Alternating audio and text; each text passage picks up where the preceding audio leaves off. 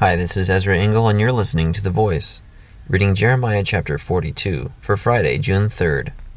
Then all the army officers, including Johanan, son of Kareah, and Jezaniah, son of Hoshaiah, and all the people from the least to the greatest approached Jeremiah the prophet, and said to him, "Please hear our petition, and pray to the Lord your God for this entire remnant. For as you now see, though we were once many, now only a few are left. Pray that the Lord your God will tell us where we should go and what we should do." "I have heard you," replied Jeremiah the prophet.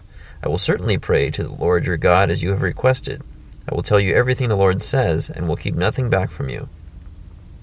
Then they said to Jeremiah, "May the Lord be a true and faithful witness against us if we do not act in accordance with everything the Lord your God sends you to tell us.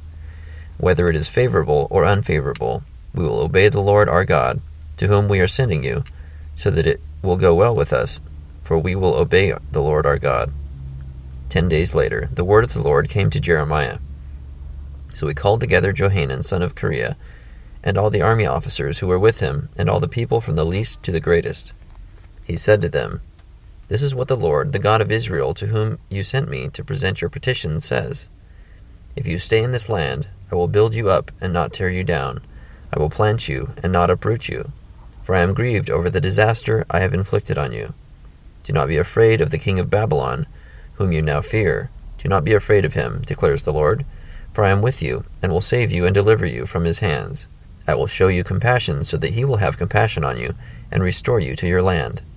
However, if you say, 'We will not stay in this land,' and so disobey the Lord your God, and if you say, 'No, we will go and live in Egypt, where we will not see war, or hear the trumpet, or be hungry for bread,' then hear the word of the Lord, O remnant of Judah. This is what the Lord Almighty, the God of Israel, says.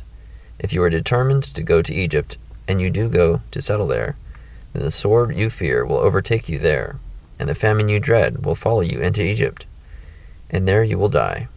Indeed, all who are determined to go to Egypt to settle there will die by the sword, famine, and plague. Not one of them will survive or escape the disaster I will bring on them. This is what the Lord Almighty, the God of Israel, says. As my anger and wrath have been poured out on those who have lived in Jerusalem, so will my wrath be poured out on you when you go to Egypt. You will be an object of cursing and horror, of condemnation and reproach. You will never see this place again. O remnant of Judah, the Lord has told you, do not go to Egypt. Be sure of this, I warn you today, that you made a fatal mistake when you sent me to the Lord your God and said, 'Pray to the Lord our God for us. Tell us everything he says, and we will do it.' I have told you today, but you still have not obeyed the Lord your God and all he sent me to tell you. So now, be sure of this. You will die by the sword, famine, and plague in the place where you want to go to settle." Jeremiah 42. So it seemed like a good plan for the remnant of people to go to Jeremiah and ask for God's direction for them, knowing where they should go, what they should do. And God did give Jeremiah something to say to them, how they would be blessed, and how the curse of sword, famine, and plague would continue as it had, that slaughtered the majority of them, aside from this remnant. But God knows that they want to settle in Egypt, so it sounds like they're not going to obey as they affirmed they would. Thank you for listening to The Voice.